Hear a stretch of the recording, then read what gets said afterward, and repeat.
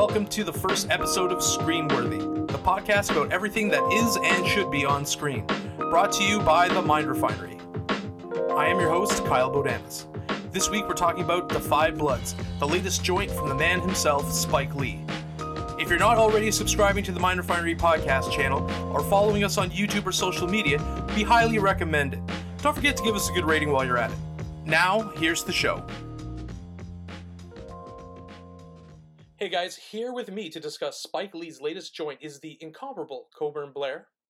Hi, how's it going? And making his first appearance on the pod, talented filmmaker and producer, Neal Owusu. Hey. Gentlemen, thank you for joining me. So, Spike Lee, he does another war film. I think this one is totally very different from his previous, which we will get into. What were our initial reactions to this film? Coburn, you want to go, or what's up? I'll let you lead off. Okay. Well, I mean, I was apprehensive at first, a little bit. I know, Spike Lee, even though I love him, and I will, probably tattoo him on my shoulder if I could, just because I'm a pretty diehard fan of his work. There's still sometimes a bit of touch and go with his work, so I was apprehensive. But when I saw it, I was pretty blown away. Like in terms of the overall pacing of the film, the back and forth with the character stories from a time point of view, how it looks, and just overall like the impression that it left. Yeah, I think I would agree with that. Like, I think coming off of Black Klansman, which I loved, and I thought it was quite the return to form from Spike Lee, like just at least compared to Chirac, I think it was 2014 or something like that. So I think he was kind of getting back on track, and I knew, like, obviously the cast. I was really excited for Jonathan Majors. I'd just seen Last Black Man in San Francisco. Yeah, such a great film. This is a great film. That's the only one I've seen of him, unfortunately. Yeah, so I saw that, and White Boy Rick too. So kind of coming off those things, and I was really excited for his performance. So I think it lived up to that. Initially, I thought like maybe it's a little bit long. Like I think there were certain points in the movie that could have been maybe shorter. Cutting, yeah. Yeah, but initially I really liked the movie. Yeah, I thought definitely that the length was one of the problematic things with it. But overall, I mean, anytime you're with Spike Lee, and I mean this in the best way possible, he's like cinema and PBS combined, and like it gives me like, but it's like I'll go to bat for public television any day, and it's like there's always like teachable moments in it, and I really enjoyed just how he was able to kind of get into the Black experience in Vietnam and do it in a way that was interesting, playing with the different aspect ratios, and really putting together a cast that was able to kind of live up to the work, and also not be completely tone deaf for the Vietnamese ideas associated. Yeah, with I the war. like that. Yeah, I love that it was a balanced sort of perspective. Yeah, and when he shows, and I forget the name, but the Vietnamese woman on the radio, it's Hanoi. Hanoi Helen, is it? I think it's Hannah. Yeah. Hannah. It's Hanoi Hannah. I like how, because that, I mean, it was obviously taken. That is the Viet Cong understood what, like, there was more. The black soldiers in Vietnam War had more, kind of in relation to what the Vietnamese were experiencing, right? And I think that the Vietnamese intelligence was smart enough to understand that, that black soldiers weren't, and black people in America, especially at that time, were like, they were fighting for a country that didn't love them back, and it's very. You really see the scope of the enemy's knowledge of them with that, right? And how they're speaking directly to them. Yeah. And I really thought that was a kind of a really cool nuance that Spike Lee dropped in, but at the same time never damned what they're doing at the same time. It's like this weird, like they were giving their lives to their country, as you know, as they had said, Black people had always done, you know, since, you know, the Revolutionary War, and then they were just kind of contextualizing this versus, you know, what the civil rights situation was in the United States, and I thought it was just very, very well done. And as I said with the PBS thing, it's like I get a warm feeling every time I watch a Spike Lee movie. Like even if it gets rough, but it just is in my wheelhouse. I feel like I'm always watching something important, with some exceptions, because he obviously has had, you know, missteps and such. But I think this is honestly one of his best movies, and I thought he did fantastic with it. I think the use of archival footage to set the tone and to contextualize everything, like just the kind of nonstop onslaught to set up the time period, the era. I thought having Muhammad Ali was important there because he was a very prominent, outspoken critic, like Kwame Ture and everyone else he had there to set it up. And I think also like having Hanoi Hannah, who, you know, was a real person at the time, also calls back to his use of Axis Sally in Miracle at St. Anna, who was good call. German propaganda of the same thing. And the use of propaganda by, like, you know, the US's enemies was really effective because what they were saying was essentially true. Like it wasn't really, you know, conflicting propaganda. They were playing music that was, you know, from the time period, and it spoke directly to the soldiers in a way that like the US couldn't really claim to do because they didn't care about the soldiers as much as, you know, like they were kind of cannon fodder at that point. They were being drafted by an imperialist. They were being drafted by an imperialist power. It's really interesting how he put it together. I really like that. Yeah, I think, I mean, the one thing I enjoyed, apart from the historical context, is Spike Lee's films, his soundtracks. Terrence Blanchard, like, I think he uses them at least 90% of the films that he makes, but it has a very distinct Spike Lee sound.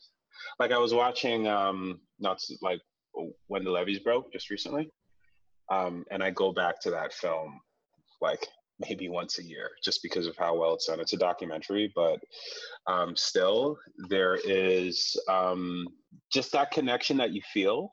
There's almost a reflection because of the score. Like you're watching this film, you're watching this action film, but because of like the slow sort of deep jazz accents, you're reflecting even in a high-paced action film.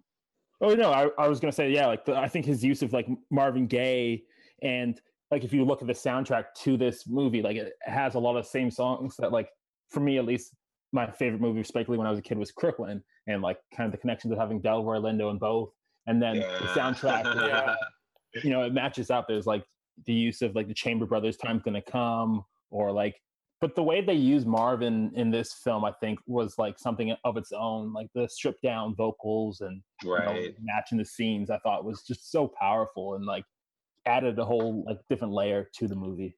The use of work from What's Going On was awesome. Like when they did Inner City Blues, like when they used like that, like first of all, that record, if there was an anti-war record that really encapsulated, the want for peace and the kind of contradiction from having, Black people go out and fight for a country that doesn't care about them back. I mean that was the Marvin Gaye sunk into with that record, and I thought that was a great compliment to what was going on. It was a great use for the soundtrack, and also like the a cappella, when they had that a cappella part where they were just using the lyrics.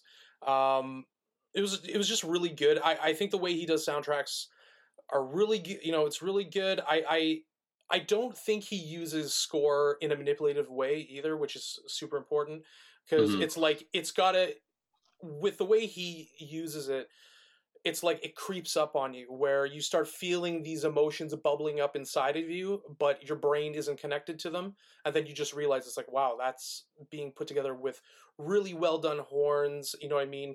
And as I said, those jazz accents, in the music.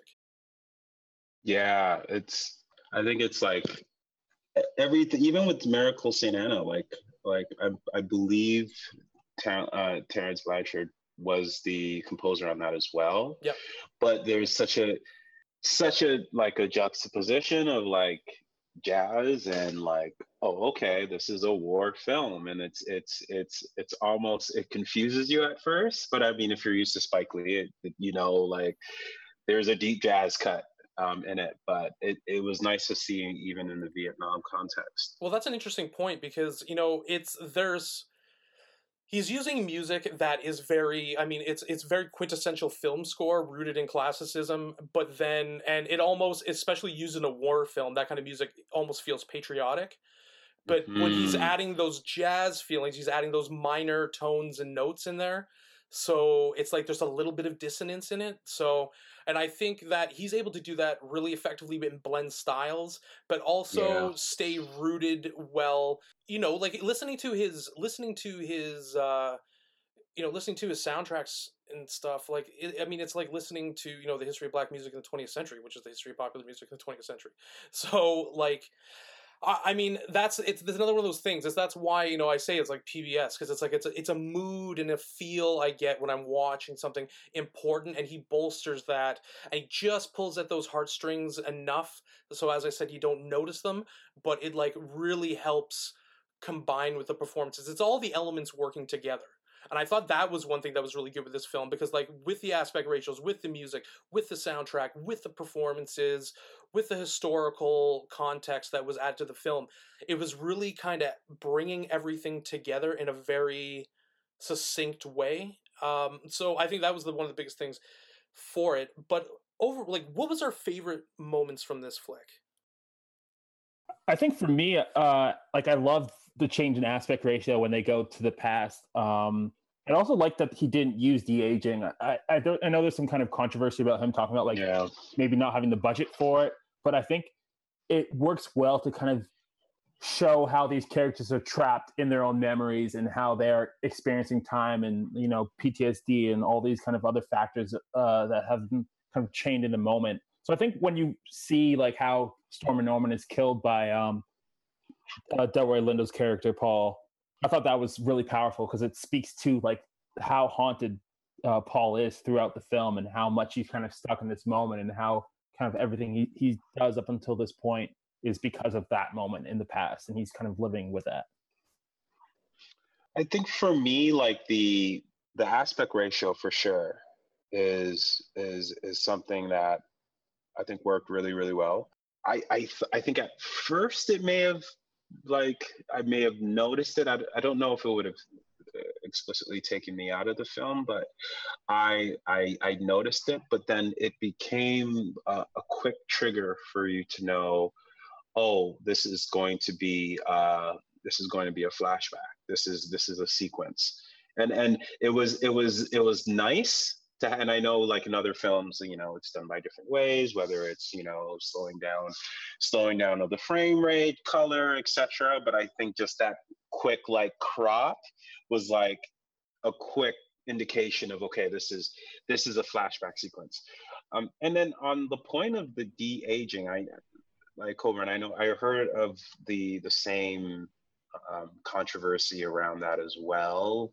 For me, I don't know. I sit between not de-aging, but would it have made sense to get a younger cast for those scenes? Because I understand why he didn't, but they're not all the sequences, the flashback sequences, but there are certain sequences where I'm like, oh, y'all old.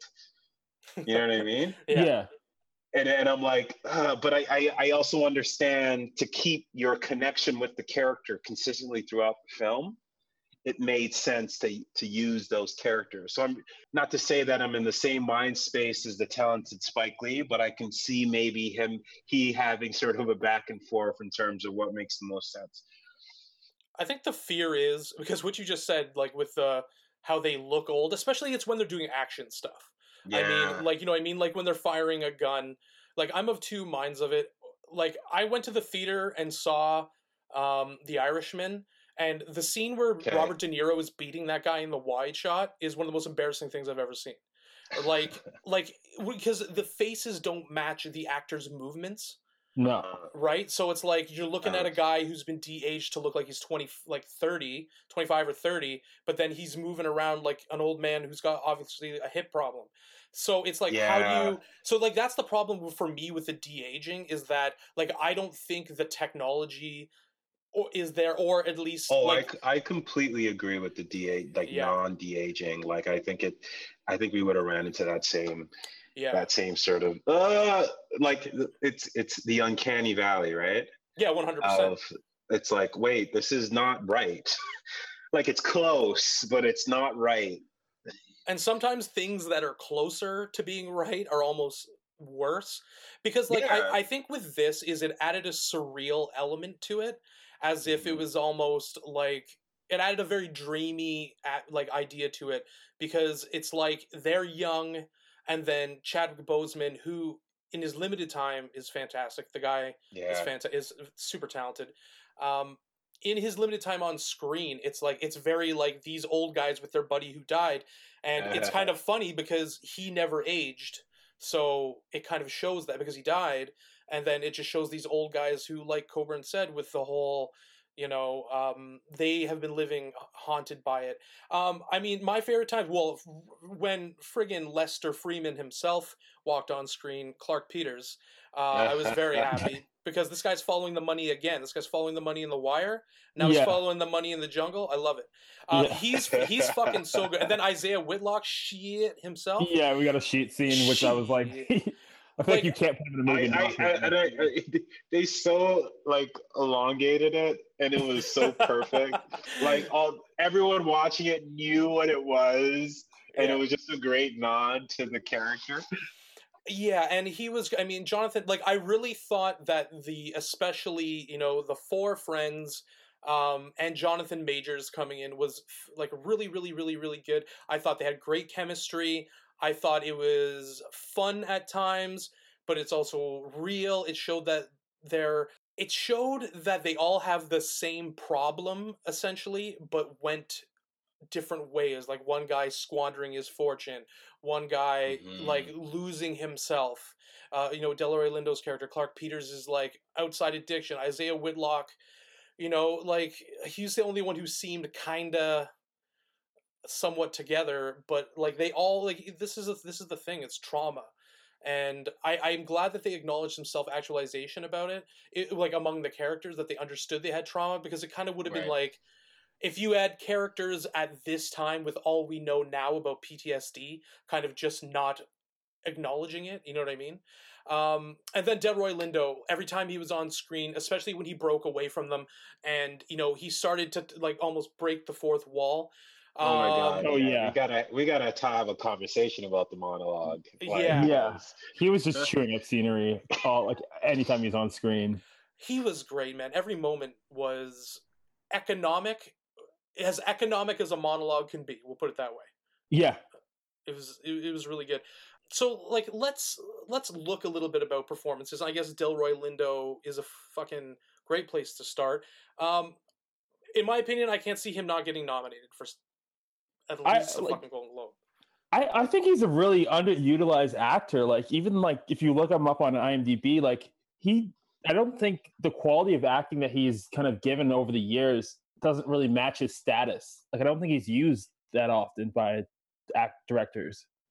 Yeah, like I it's so funny. Like he's a character actor, right? Like, and I think there's always that weird thing of like the character actor transitioning to a legitimate, that's poor use of words, to like a lead, a focused, everyone putting the energy behind. And I think he's a character from his acting chops from when I was young, because that's what I want to say. Like I grew up with Delroy. Like in films where he was like playing like a badass gangster in Malcolm X, like him playing a father figure in Romeo Must Die, like a range of different characters. Like him, and it's for me, it's great to see him in a role like this, because I honestly feel like this is his movie. Like this is his Like everyone else was great in it, but this feels like his vehicle, and I would be shocked if he doesn't get the accolades that like he's deserving of. I feel like Spike Lee's the only one who utilizes him properly, to be honest with you. Because and you see, here's the thing with Delroy Lindo. He's like a utility infielder. You could pop him anywhere, and he's gonna be good, right? Like he's good. Like this guy's like conservatory theater education too. So like he's been, he has more than the chops to do this. And like it's funny because I completely forgot about the Romeo Must Die thing, but it's like I watched the core the other night, and I was like, oh, I forgot he was in the core. He was in the core. Oh, true. That fucking Aaron Eckhart movie. Is that what it? Yeah, I think so. Where it's like space in the middle of the fucking earth. He's like, I feel like his playbook is out of Samuel L. Jackson's playbook, where like he's like used in so many different like he has so many different roles. I feel like Samuel L. Jackson, I think last year or 2 years ago, was like the highest paid just because of the amount of films he was, something around that metric. And it's just like he is consistently working, but he doesn't have the acclaim like a Samuel L. Jackson does. Yeah, I would say. Yeah, I think the thing is that Samuel L. Jackson's been in huge blockbusters, is the big thing, and also like films like Snakes on a Plane, where it gains its own level of notoriety. Yeah. You know what I mean? Yeah. So he's a little bit like, there's Samuel Jackson's a talented actor, but there is still a level of kind of novelty with his performances, right? Where he has tropes that he kind of falls into, despite being a fucking super talented actor. But like Delroy Lindo, I mean, like just the range of performances, like Clockers.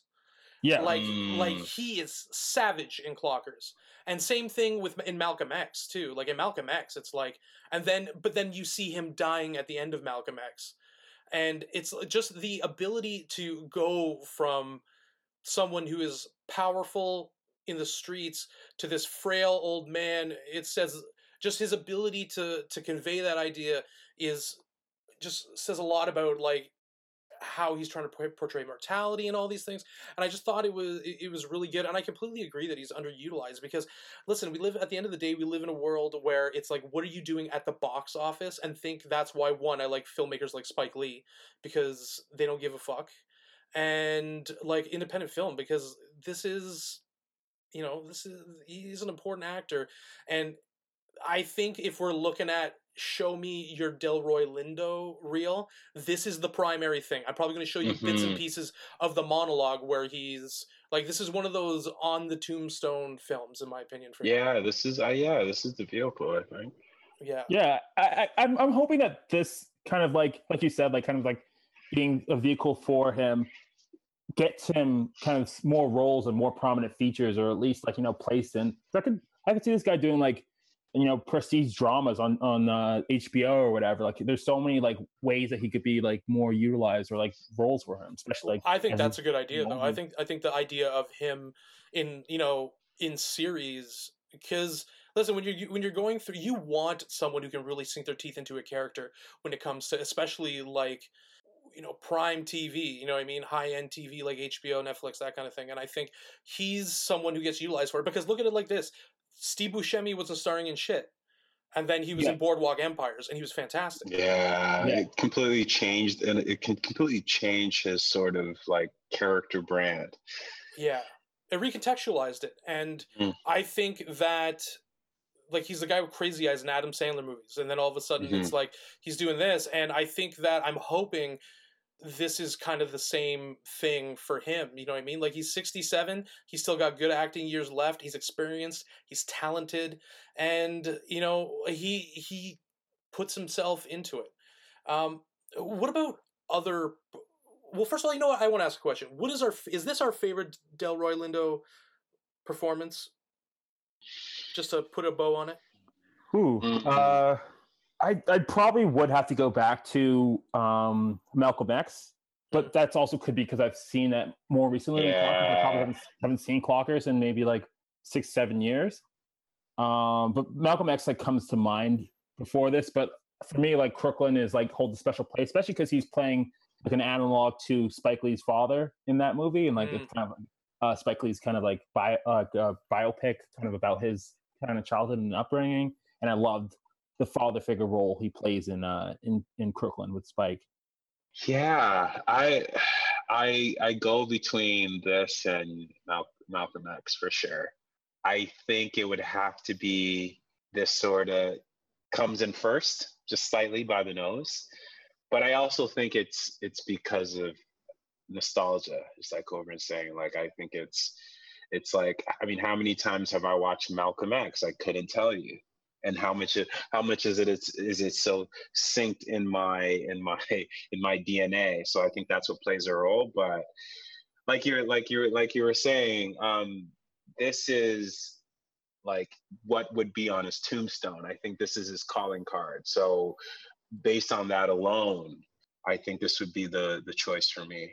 What are our thoughts on some of the other performances? Jonathan, let's start with Jonathan Majors. I thought Jonathan Majors did a fantastic job of holding his own and like kind of playing, you know, a supporting actor to Delroy and to Delroy's kind of like hauntedness, his like extreme PTSD, and like, you know, like he was the calming force, like when, you know, he would freak out or whatever. And like that scene with him on the landmine, and he's kind of like looking with like, you know, so much fear in his eyes, and he's like kind of reconnecting with his dad through this whole trip, and he just shows up. And I just thought he did a fantastic job, like even from like the scene in the hotel room when he's like, oh, you can't come with us. And he kind of just fits in with the cast. And like, he's, you know, the young guy in a room full of really experienced and really talented actors, but he never felt off-putting or he didn't belong on screen with any of them. I completely agree. I think it was such a pleasure seeing him. I don't know if I went in knowing that he was in the film. So I think when he came on screen for me, I was like, Last Man from San Francisco. So it was nice to see him. And then yeah, he completely kept up.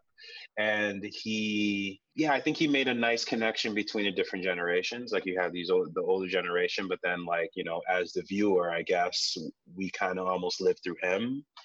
So yeah, it was a nice addition.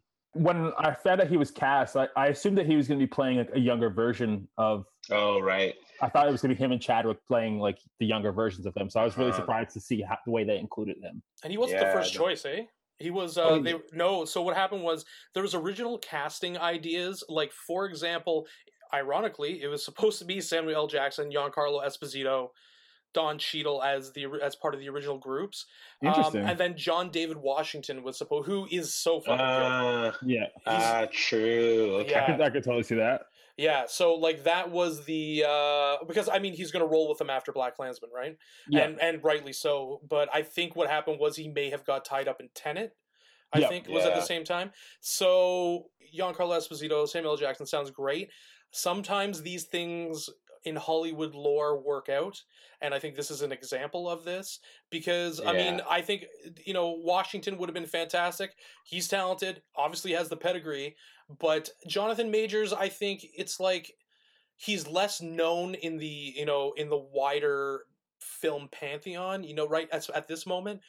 And I really hope this leads to kind of more because like I like how Washington is an example. He was, you know, he's kind of becoming the man of the hour right now. And I think that as, you know, attitudes fucking change in Hollywood and realizing that there's some like excessively talented black actors who should get more opportunities. I hope actors like Jonathan Majors are part of that because, you know, you get to, because there's so many underutilized talents and we have so many bad movies come out with fucking bad acting.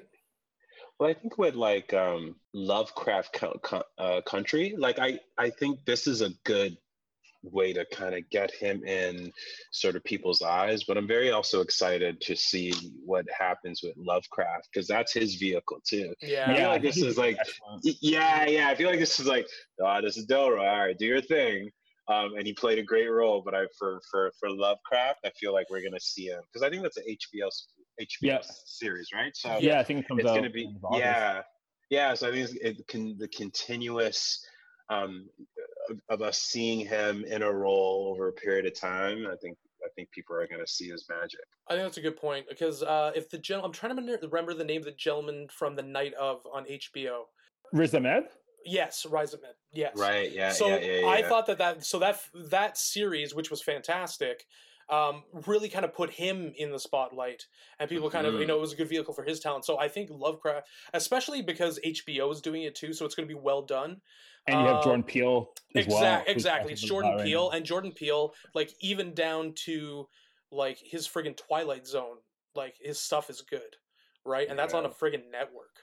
And it's fucking good, right? Like it's not HBO, and he made it good. So I think everything is there for him to succeed in that, and hopefully that is the case. I felt that the other, like some of the actors in the wire, Clark Peters, Isaiah Whitlock, I thought the chemistry with them, with the larger group, was really good, and there was like enough balance between the playfulness between them of like old friends, because I mean, like, familiarity breeds contempt, and then also it creates a bond, and I think they were able to show the contradictions and duality of that in their relationships. So I mean, how did you feel about those performances?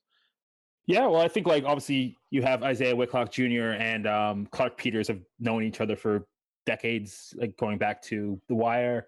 So I think like having them in it together as a duo, and I think like you had Clark Peters kind of narrating and carrying the story for a lot of it. Also, I would say he's another like underutilized actor who I don't see like pop up too much, and like I don't see him in many roles. He was on HBO show recently, but another guy that you don't see too often. So like when you do see him, like, was it that fantasy show? Yeah.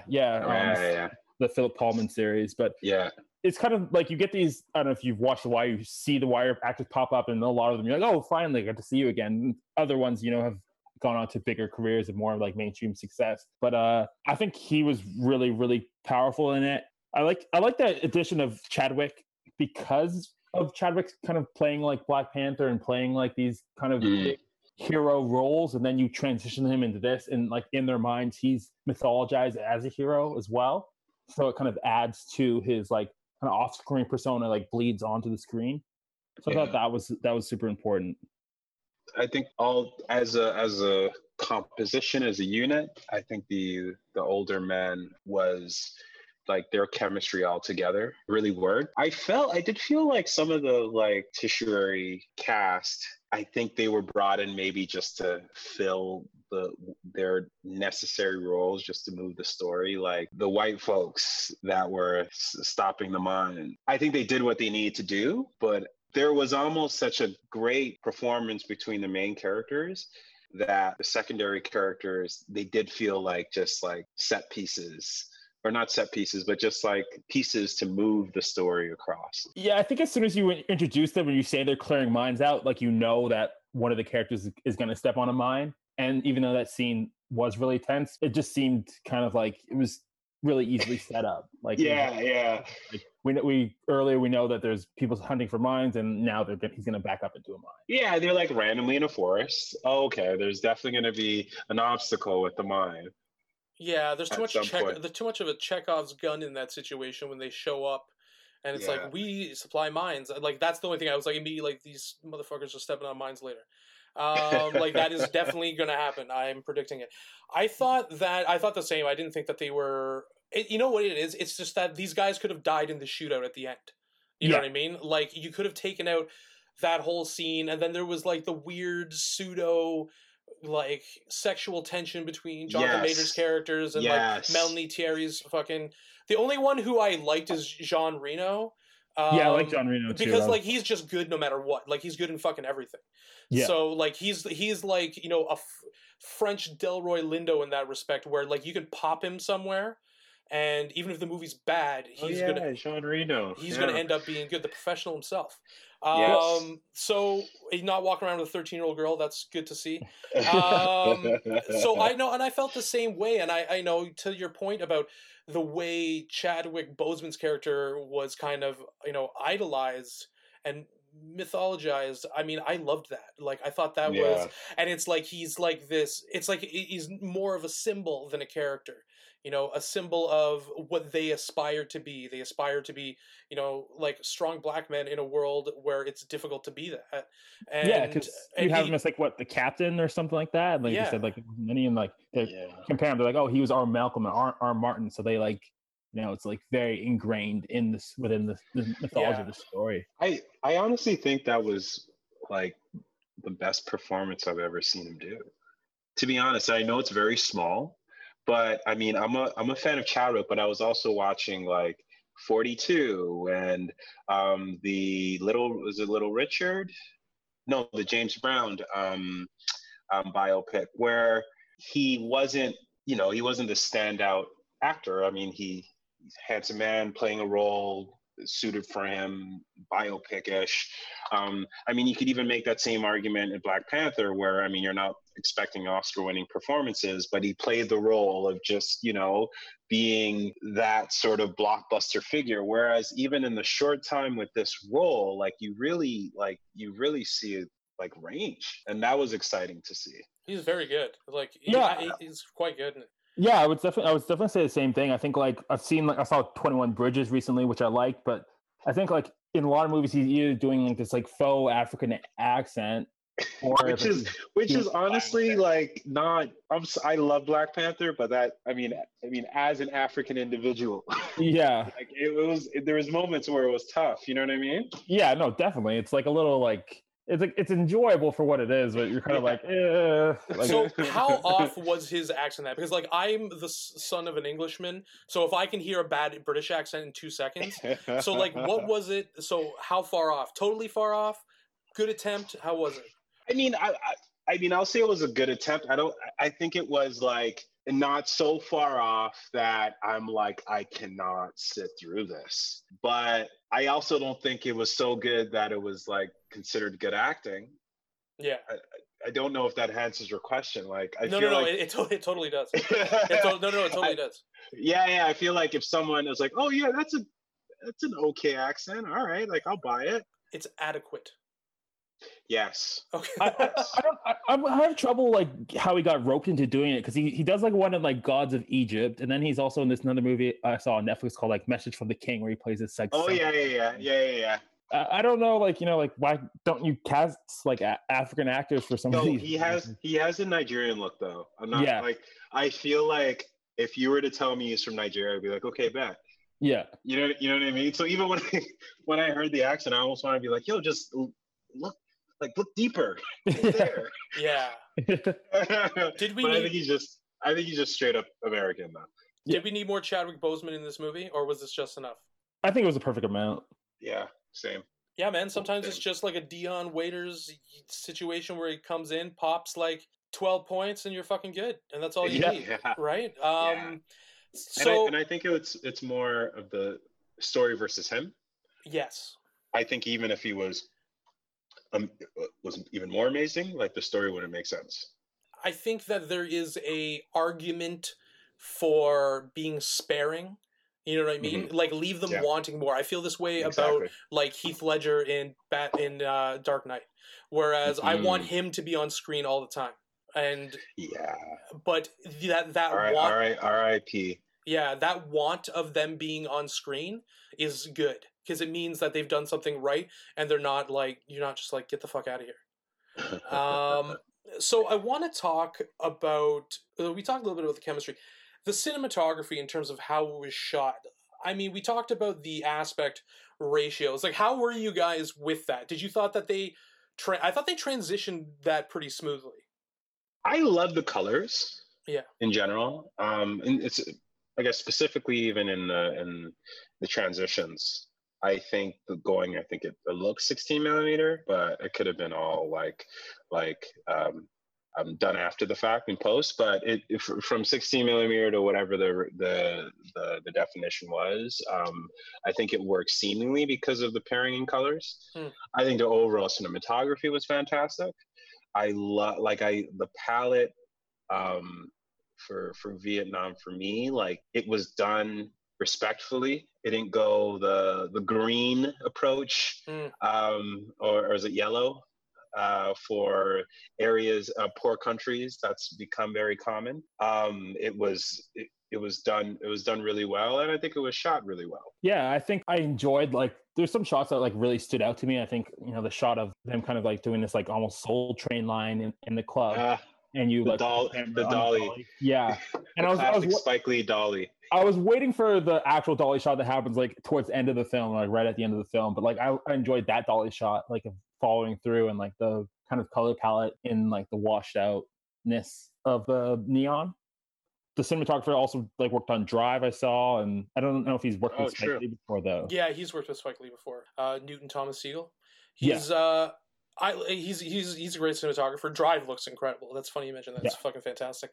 They had to argue to do this on 16 mil because Netflix was kind of like, you're shooting in Vietnam and there's nowhere to process that film, so you literally have to send the rushes home to be processed because they don't have the processing facilities. And then also, I mean, 35 you can swing, but and also the film, like it's a high grain film stock, so they were just like trying to find it was also difficult. So I mean, like I'm always excited when filmmakers are trying to do that. They're trying to, they're sticking to their guns about things, and shooting on 16 millimeter could be an albatross, but they made it work. And your comment, Neal, about the color palette and not using more of like a sepia tone or for, like an impoverished country. Like Vietnam is a beautiful country, regardless of what has happened there, right? A beautiful country filled with beautiful people. And I like the idea that there was like still a visual romance with it, especially in the cities.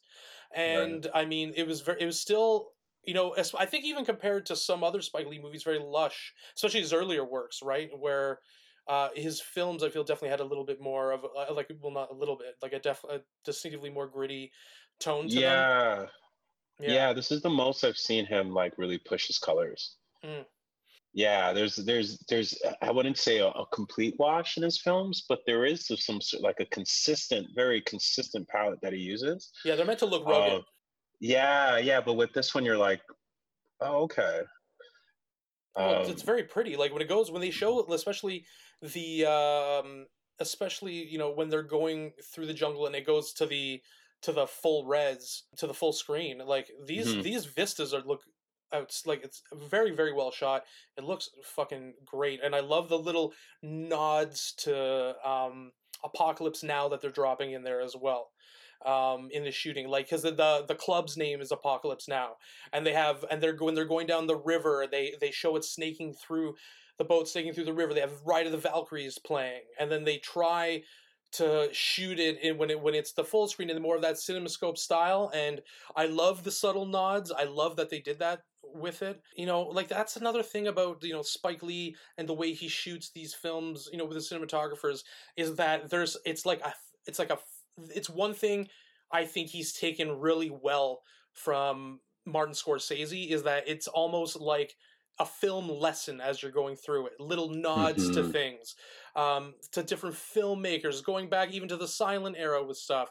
And I just think it goes back to my PBS fucking anecdote and how it's like you're learning something. Like Spike Lee films are the kinds that you're thrown in the fucking Library of Congress. Like that's just straight up, 100%. Yeah, I think you get that with Spike, right? Like you get his love for film, for like a lot of different kinds of film. You get his like passion for like the genre, and like he's a movie maker to make movies, and like I think too with him, like not really ever being like a big studio director, like he's always kind of retained his art house style. And like even in films that are like the bigger budget films, like this is one of his biggest budget films, but like even in like an Inside Man, there's still nods and subtle references to like the techniques that he's come up using and he loves, and like these elements that kind of like always kind of lend themselves to his filmmaking. Yeah, and I think it's the poetry of him.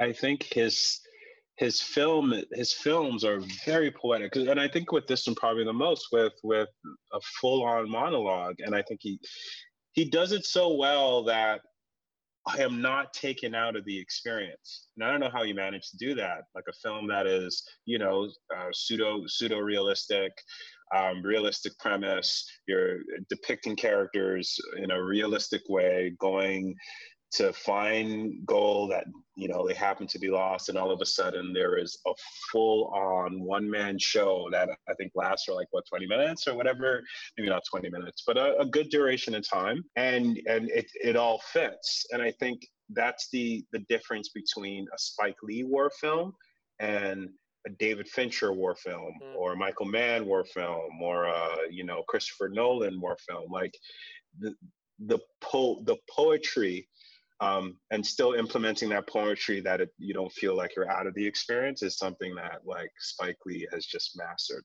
Yeah, and it's interesting because you mentioned about the art house, because like he Do the Right Thing, School Days, She's Gotta Have It, like these are films that came up through the independent film scene, right? And that's what happened, and that becomes massive in the 90s, you know, the Sundance generation, and I think his films are a massive influence on that. And I think one thing about this movie, and I think especially how it contrasts to Miracle Sing Anna, which it was a movie I enjoyed, is that Yeah, me too. Not a lot of people did, but listen, at the end of the day, I think I don't know how well it was. Far more Hollywood, you know. I think it was more like, this is more about characters, and it's shot as such. The camera is right up in Delroy Lindo's face, you know what I mean? And that is a creative choice that I admire, because it's filling the screen with the talent and letting the talent do the work. yeah, And it's subtle movement in camera, and not flashy or anything, but it's like music. The notes you're not playing are just important as the ones you are playing. And I think that's kind of his MO for deciding how to choose camera positions and that kind of thing. Like, I definitely think he definitely comes from a Gordon Willis school. And you know, and I think this was able to accomplish something in that it was. I feel like some of the camera techniques in Miracle Sing Anna, despite being a more Hollywood movie just in the way it's executed, I felt that the attempt to make it look gritty was greater than this movie, but this film was infinitely more gritty, because they were able to do that in ways that are, because everyone can, like, you know, shoot on a you know, weird film stock, or put a LUT on a camera to make it look extra grainy and stuff. But it's a combination of all the elements coming together, and that's how really you're defining the best filmmakers. The best filmmakers take all the elements and create a mood with all of them working together. It's not just manipulative music. It's not just a shaky fucking handheld camera.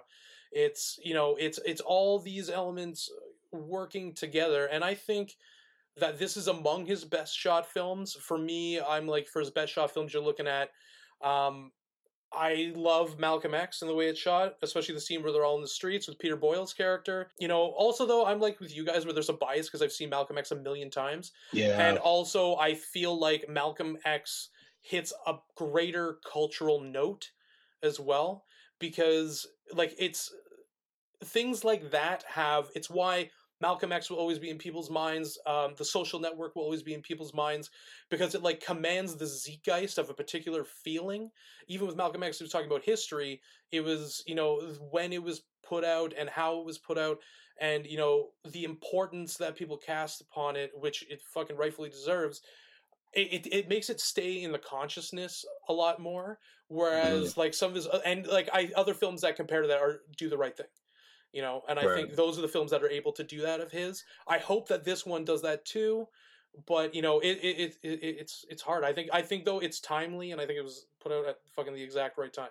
Especially since there's no good movies coming out, and then this comes out, it almost like gives you a reprieve from the nothingness. Do you think the fact that it's a Netflix release will have like any, like, you know, negative effects on it? Not anymore. No. Not anymore. If you had asked me this 2 years ago, I'd say yes. I think that I think that Netflix now is, especially given what's going on with COVID, like Netflix is fine. Like their shooting is going to be interrupted, but their release methodology is intact. Yeah, I think that was such a smart play. I think Ori, I mean, he would have been Christopher Nolan right now with Tenet. Yeah, it's coming.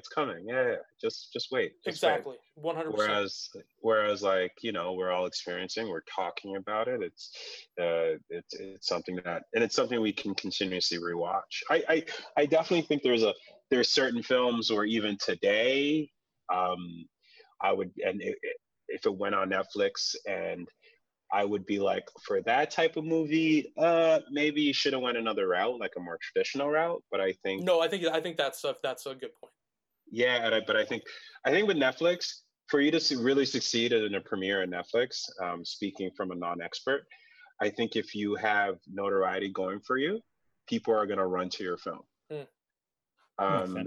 Yeah, I mean, if so, like, if I don't even need to, I might not even need to watch the trailer, but like the moment on the big splash page, Spike Lee joint, like I'm watching it. You Yeah. know, I mean, it's a lot more difficult when you're, you know, a director starting out and you're looking for sort of that, you're trying to build that notoriety. Releasing a film on Netflix, not to say that it's wrong, you're gonna have a hard time to getting eyes on it.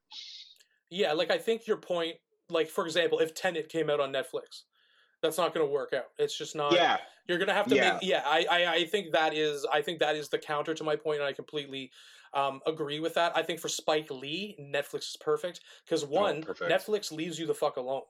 Like when you go with like Netflix doesn't sign someone like Spike Lee, and people don't flock to Netflix just because they have cash. They have cash, but also because like they kind of want people to come in with the work done.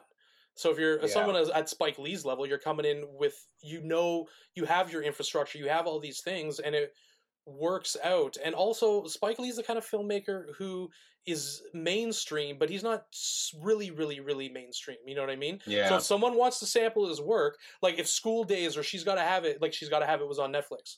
So someone isn't, like, people aren't going to go to the theater necessarily to go see it, or they may not have back in the day, but now you can introduce it to an entire generation who's raised on Netflix and chill, you know, like. Absolutely. And Yeah. it's like Tenet is a film where it's like, I mean, it can work on Netflix because it is this massive sort of roller coaster type experience, you know. Tenet is one of those things where it's like the perfect a mesh of blockbuster, but also you know, artistic merit. Like there you're gonna get a great story from it, you know, because it's Christopher Nolan. But you need to experience it in the theater. It's not gonna work at home. Yeah. Kyle, what do you think of Irishman in theaters? Because I didn't end up seeing it in theater. I only saw it on Netflix. Well, this was a point I was just about to make. Like, I sat during the theater. I was an idiot and smoked a joint before I went in. And then, like, friggin' 2.5 hours into this shit, I'm like half asleep, and I'm like, when is this gonna end? And then all of a sudden, Action Bronson selling caskets, and I perked up a little bit. Only so I could turn to my friend and be like, "See, he sounds like Ghostface Killah." So this guy's biting. So like, it's one of those things where, like, okay, I went to the movie theater to see it because I go out for Martin Scorsese. There's a few filmmakers I go out for every time. Right. Spike Lee's fucking one of them, and I go out for him. I went to it, and I'm like, this is the longest thing I've ever seen, and there was all these recommendations of ways to watch it as a 4-part series on Netflix. And I think that's genius. Because let's say you want to watch Defy Bloods, right? And you're like, I got to make time in my schedule to go to a movie and all this shit and all this. And you can just sit at home, have dinner simultaneously, hang out with your family simultaneously, and watch a friggin' awesome movie. And also, like, I think that, listen, I'm pro Netflix mostly, minus a few things that have to do with their relationship to the Canadian government in terms of the film industry and the Canadian Media Fund. But generally, I think it's good for filmmakers because they're putting out a lot of content, and they are driving other companies to develop a lot of content as well, because they're the industry standard right now. And what that is good for creators. And so I'm very pro the whole going the Netflix route. And like, when you look at their business model, and I spent a lot of time studying their business model, the feature film part of it kind of scared me, because feature film right now isn't a good business. That's why you have all these superhero movies coming out. And, you know, like, the studios are so risk averse that, like, it's not the theatrical release isn't necessarily the route for groundbreaking films anymore. And does this movie get made? If Spike Lee, so maybe, but like, even you have someone like Spielberg had to like argue for Lincoln to be made, right? Because it wasn't the normal Spielberg tentpole. So I think that if you just rely on the mainstream Yeah. release of films, you're going to miss out on so much stuff. And the independent situation isn't like it was in the 90s right now.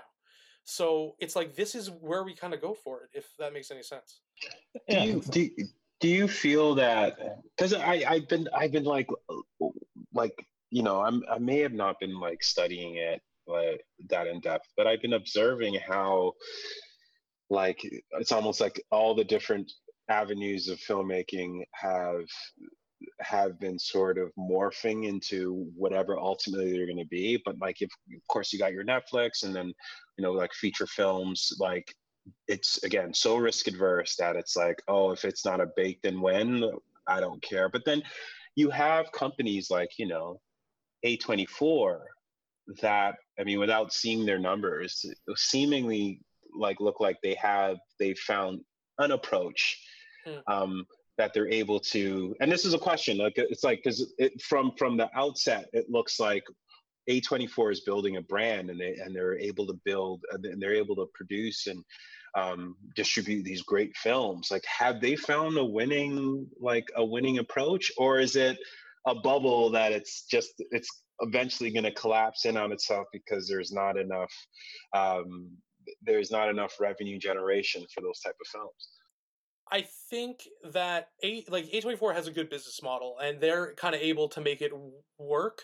It's just like, how can you sustain that? Which is why, for example, with Netflix, I'm like, okay, they're putting all this money into feature films. Some of them really suck, and they are in like they are not like Apple, where they, or like a fucking Amazon or anything like that, where there is a massive non-film diverse infrastructure economically around them, right? So for example, if Apple decides to produce feature films and the feature films don't work out, there is a diverse method of Yeah. bringing in more revenue that can bolster Yeah. the company. And with their sales for hardware and software, the film industry is just a drop in the bucket for them. Yeah. For them, it's Yeah. just their push for service based to move Means towards. to an end. Yeah, it's just part of their push towards service-based industries, right? So, but with Netflix, it's like a Cortez, we burnt our ships situation.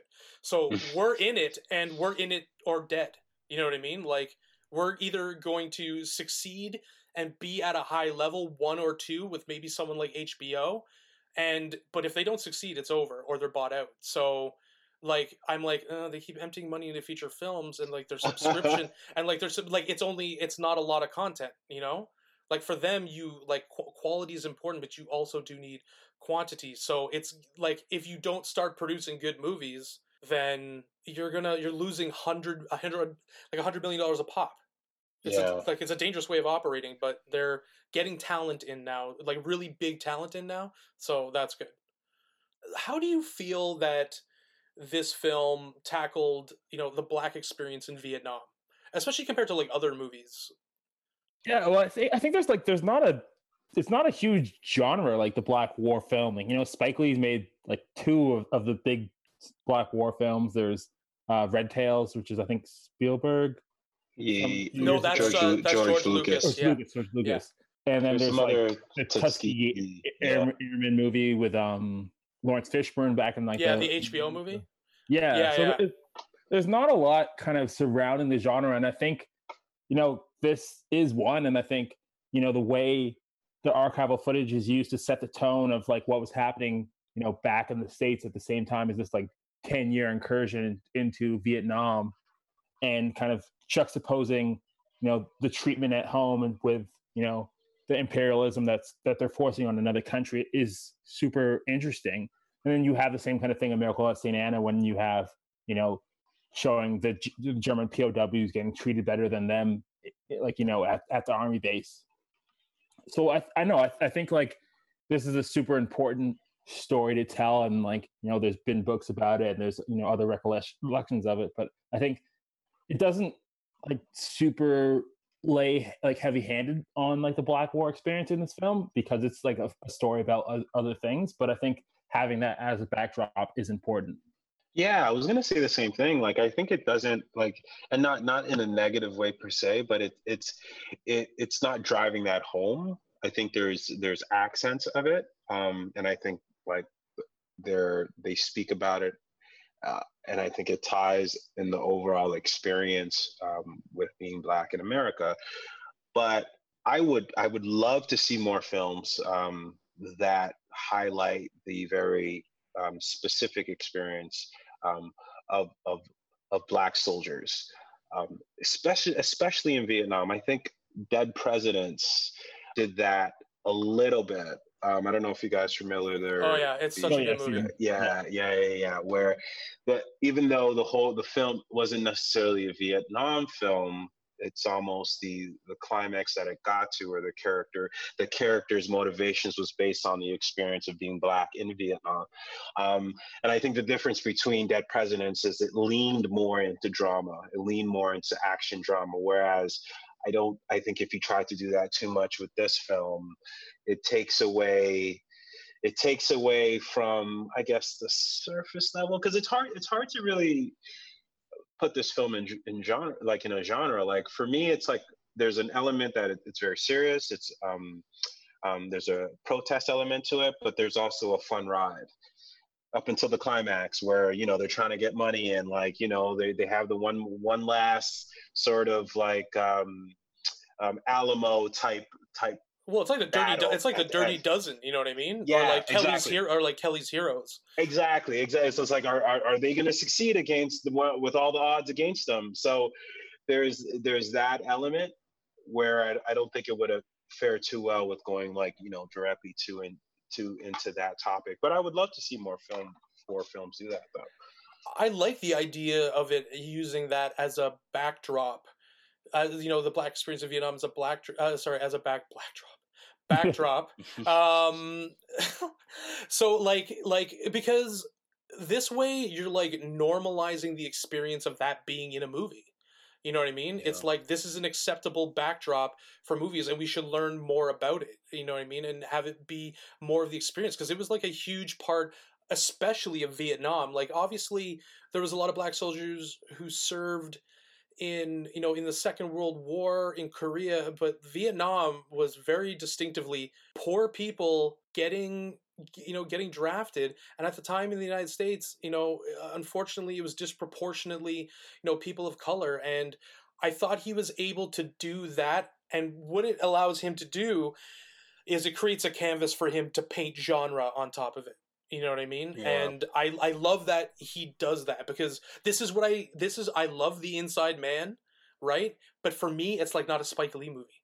It's not like it's missing listen, I enjoy it, and it's great, and the performances are fantastic, and Denzel is just killing it on screen. Clive Owen's fantastic, but it doesn't have that context. That it's his most Hollywood movie, I think, and it doesn't have that. It doesn't. 100%. It doesn't have the context of the rest of his films, where it's almost like I missed it. It's like, yo, I wanted that, Spike. That was good. But I feel like, and that's kind of, I'm not too sure that Old Boy come after Inside Man. Oh, I don't talk about Spike Lee's Old Boy. Yeah, we don't talk about Spike Lee's Old Boy. But yes, we don't talk about. Okay, but the film that we may not mention, I think that was right after that. So there's that projection of like, okay, let me try to get some more of the studio cash, because Inside Man, I don't know how much of the box office was, but it was an extremely talked about film. Yeah. So I think because he tailored it more in like a traditional sort of blockbuster structure, it shot him in the foot. Yeah, it's Inside Man was great, but everything after, because he went that trajectory. Yeah, like The Old Boy. First of all, we didn't need to remake which is now the Voldemort of this podcast, the fucking Spike Lee Old Boy, because the original is so intensely amazing. That educational impetus, it goes back to the PBS thing. Like I want that. I want that feeling from Spike Lee, because it makes him super unique. It's one of the things that means, like, if you want what Spike Lee is serving, you're not getting it anywhere else. Yeah, and it's like poetic Ken Burns. Yeah, it's Ken Burns without the passing out. Like, listen, I love Ken Burns, but like, if I'm watching, chill on the Ken Burns slander. Yeah, no, I am absolutely pro Ken Burns. It's just like I have to be lucid when I watch it. Right? Yeah. I can't be like a blunt in, or like watching Absolutely not. watching the movie, watching baseball, watching episode 7 of Baseball, like right. And even his documentaries, like I was with you on the When the Levees Broke. That documentary is chilling. Every minute of it, just his ability to put it together, and it's awesome because his visual style is continual through documentary and through his drama, and the way he puts it together, right? Yeah, I just watched Four Little Girls. Another great one. Heartbreaking, heartbreaking, completely heartbreaking. But like, it just like you said, it just continues his visual style, and it like he just shines through, and it's like you can tell it's Spike Lee across genres. It's not like he's going into this like documentary style to make a documentary. It's like it's a documentary, but it's still like a Spike Lee joint. It's still it's still film. There's branding, and he's smart to do it like that. Yeah. I'm gonna tell you, Four Little Girls. There's two documentaries that have made me like cry right away. That's one of them. And there's this documentary called White Light, Black Rain. It was about the Hiroshima bombing, and it was just talking about like the civilian impact on it, and it just was just heart-wrenching to watch. And I just think that he did it in such a way that was so like perfect for the material. Like it wasn't heavy-handed. Like he didn't have to inject things into it. He just really told the story and contextualized it, and what its impact on America and the civil rights movement was. And I think that's what's really great about him. I would love to see other Black filmmakers do this, because this is interesting, because this shit gets left out as part of history. It just gets funneled in under Black history when there's no alternate reality. It's fucking the same history. And especially with Vietnam, because like Vietnam in the context of of American history, and especially 20th century American history, it's not enough up until really recently. It was really washed out in terms of its context in the civil rights era, and I like that this level of storytelling with it, that's kind of combining it and showing the contextualization with the civil rights movement. And I think his films are incredible, and I think that this is just another one. But yeah, as again, his docs, When the Levee Broke was absolutely incredible. So good, so good. Yeah. So I guess the kind of questions to kind of sum all of this up, I have two. One, can Spike Lee do a war movie? And two, where does this stand in the pantheon of Spike Lee movies? Like, to the first question, I think is like, yes, he can do a war movie, because I think even like looking back at Miracle at St. Anna, it has one of my favorite war like shots in like any movie. I think when the American soldiers are about to fire on the Black soldiers because they can't believe they gotten that far, and they're like kind of taking fire from the German soldiers at the same time, and it leaves like a lot of them dead. I thought like that was like a really fantastic shot, really fantastic scene. And it also like spoke to the experience of Black soldiers in that like they were fighting a war on two fronts, Yeah. I think this film didn't have as many great like war shots, and I think like it almost speaks to kind of what you're saying before. Like this film was like maybe at its heart like a Western kind of set in Vietnam. It's like the backdrop.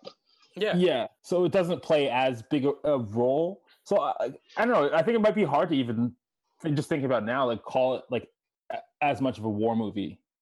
It's more like a friendship movie, like an adventure movie, like a father-son movie. Like there's a lot of different elements. Yeah. To the movie. Yeah, I mean, to your question about can Spike Lee make a war movie, and I think the answer is a resounding yes. I think it was, like I mentioned earlier, he's a very poetic filmmaker, and maybe people's like idea of war is gritty, like shaky camera, Saving Private Ryan, but Thin Red Line. I mean, Terrence Malick has to be one of the most poetic filmmakers out there. I mean, with his shots of like nature for half the films he makes, and Thin Red Tree Line was yeah, exactly.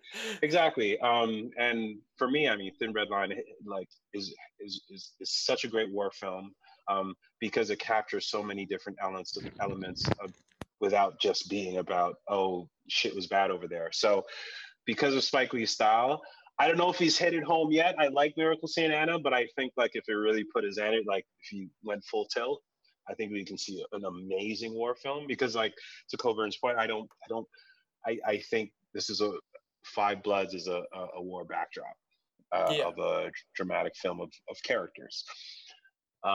In the place of where it is amongst all other films, that's tough. I like this more than Black Klansman. I think it's in the area of his newer films.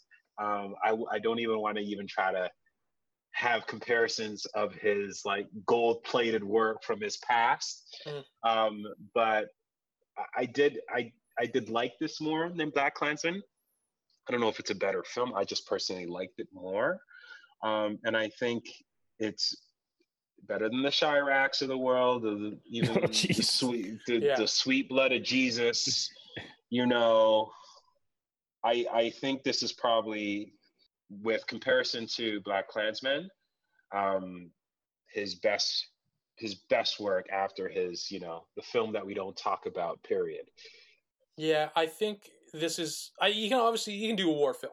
I think he has his ability to take the chops and and all the influence and interpret that into his own stories, because some people are just regurgitating, right, whereas he is like injecting things into it. That's where you get into the Dirty Dozen type, caper or heist element to it, where there's people are being wise guys and talking shit to each other.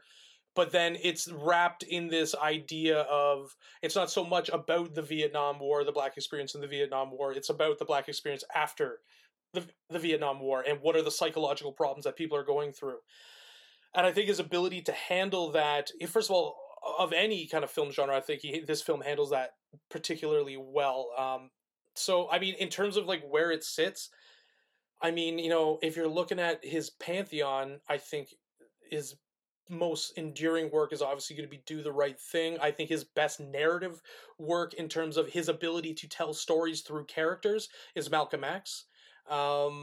Because I think he's able in that film to really encapsulate how dynamic, Malcolm X was in terms of his political leanings, because he went from a criminal to, ardent supportive Nation of Islam to understanding that, that all people can be inherently good, and showing that like progression, which is kind of really upholds the work of the autobiography, and Alex Haley. And I think that he's able, I think that Malcolm X is his best film from a filmmaking standpoint.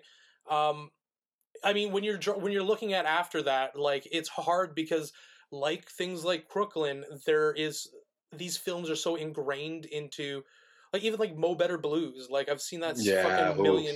I've seen it a million times. Yeah, I've seen it like a million times, and I love it. And I feel like when I was, a teenager, I watched these movies so much. And Clockers, I friggin' love Clockers. Jungle Fever. Jungle Fever is good. How good is friggin' Samuel L. Jackson in that movie? Oh, it was amazing. Even Bamboozled, like I feel like even that, like it's in its own, like, that's why it's like it's a gold. It doesn't get enough love though. No, it doesn't. I know. I was like tweeting stuff the other day, like I think today actually, about like just some clips and how like his approach is satirical material, like so I think he tried it with Chirac again, and it was like, ugh. No, he just missed him. He missed the mark. Yeah. But I know he was like, ooh, I could do it with Bamboozled. Let me try it with like black men getting killed at an alarming rate in Chicago. Yeah. Like, it's like, no, that's actually like kind of a tragedy that's unfolding as we speak right now. Like I think it's because, you know what it is, because he's a funny guy. Like, Spike Lee is a fucking joker. Like, this guy's getting threatened. Like, he's getting choke signs from Reggie Miller at the Gardens. So like, this guy is obviously funny, and he has, and there's a lot of duality to his personality, where he's this like revolutionary figure, but at the same time, he's not like, he has pride in himself, but he doesn't take himself too seriously sometimes as well. So it's hard to balance those ideas. Like for example, like the tragedy that's going on the south side of Chicago. And like, I didn't find Chirac anything particularly amusing about it. because especially I lived just fucking south of Chicago for a few years, and it's fucking sad, man. Like, so I was a little bit more like, this is no good. But where this movie, I thought he was able to do it because it's in the context of like a bunch of old guys who've known each other for a long time, and there's some things that endure through the tragedy, you know what I mean? Like the ability to at least like enjoy each other's company for a few seconds. So I think he does really well with this. It's just like films like Crooklyn and, you know, and Clockers are like ingrained into my like film, you know, preferences, you know what I mean? Like, I love it. So it's hard for me. I think for any career that his can be compared to, the most accurate one is Martin Scorsese, because okay, so Martin Scorsese's got his, you know, he's got his fucking Raging Bull, he's got his Goodfellas and all that sort of stuff. Spike Lee has his Malcolm X, he has his Do the Right Thing. But then what about After Hours? After Hours is fucking amazing, but not a lot of people have watched it. I feel this way about some of Spike Lee's films that, like Mo Better Blues. Not a ton of people have watched that movie. That movie's awesome. So, like, his ability to even create these, like, gems that don't get noticed as much is really awesome. And I think that you can, like, for anybody, like, I almost envy, like, a film student just getting into Spike Lee. Because you're about to go see a whole world of shit. 25th Hour, I think, is so underrated. Like, it's for so me, good.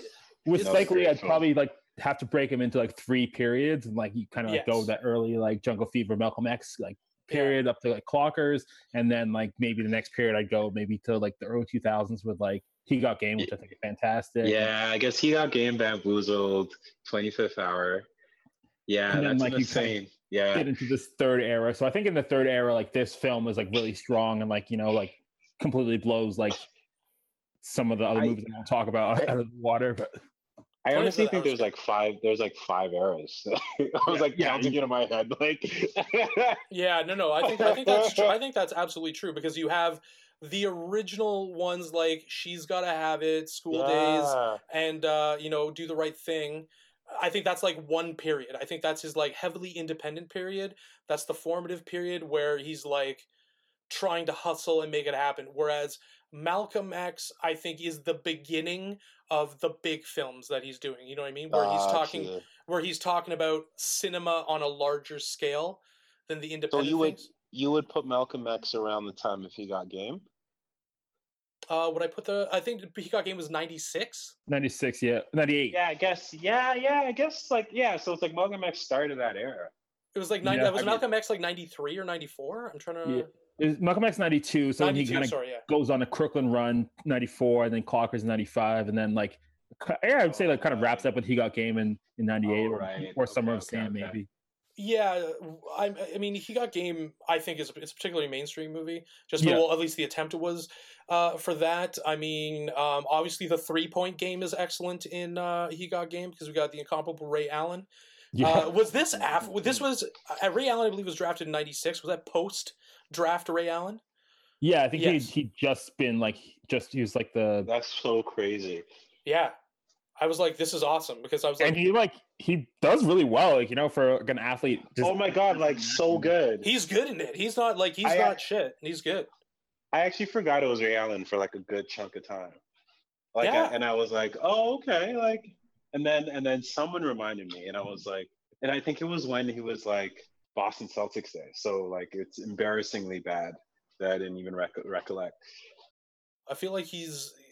I find it. He was so good. It's like hard to separate him from the character. I see his interviews, and I'm like, yo, man, this guy's gonna get shit.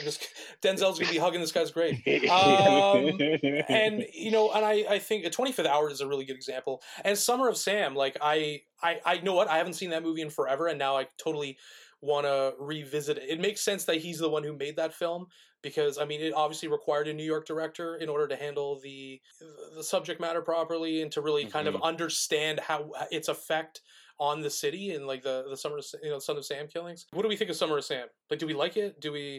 I probably haven't seen it since like 2002, so I'd have to give it a rewatch. But I love John Leguizamo like in it, and Adrian Brody. They're so good. They're really good.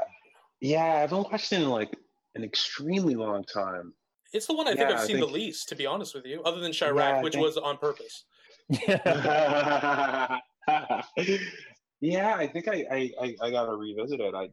I think it was like a weird era too, because it was like that was when I was renting movies in Blockbuster if I wanted to see a movie. So like if I didn't own it on DVD or like go to Blockbuster or the library, like I wasn't like able to like rewatch movies a bunch of times. So like a lot of movies that kind of like got lost in that shuffle. Like this is for me is one of his better movies. That's for sure. I think the only reason it wouldn't crack like the top 3 or 5 is just because there's a lot to choose from. Yeah. I would put it safely in his top 10 though. 100%. Yes, I would too. Top 10. Let's see. Yeah, agreed. Yeah, I'm there too. On that note of agreement, gentlemen, I believe we gotta get going. So Coburn, Neal, thank you so much for doing this. I had a great time. Yeah, thanks for having me. It was great talking. Yeah, no, this was a great time. Thanks for having me.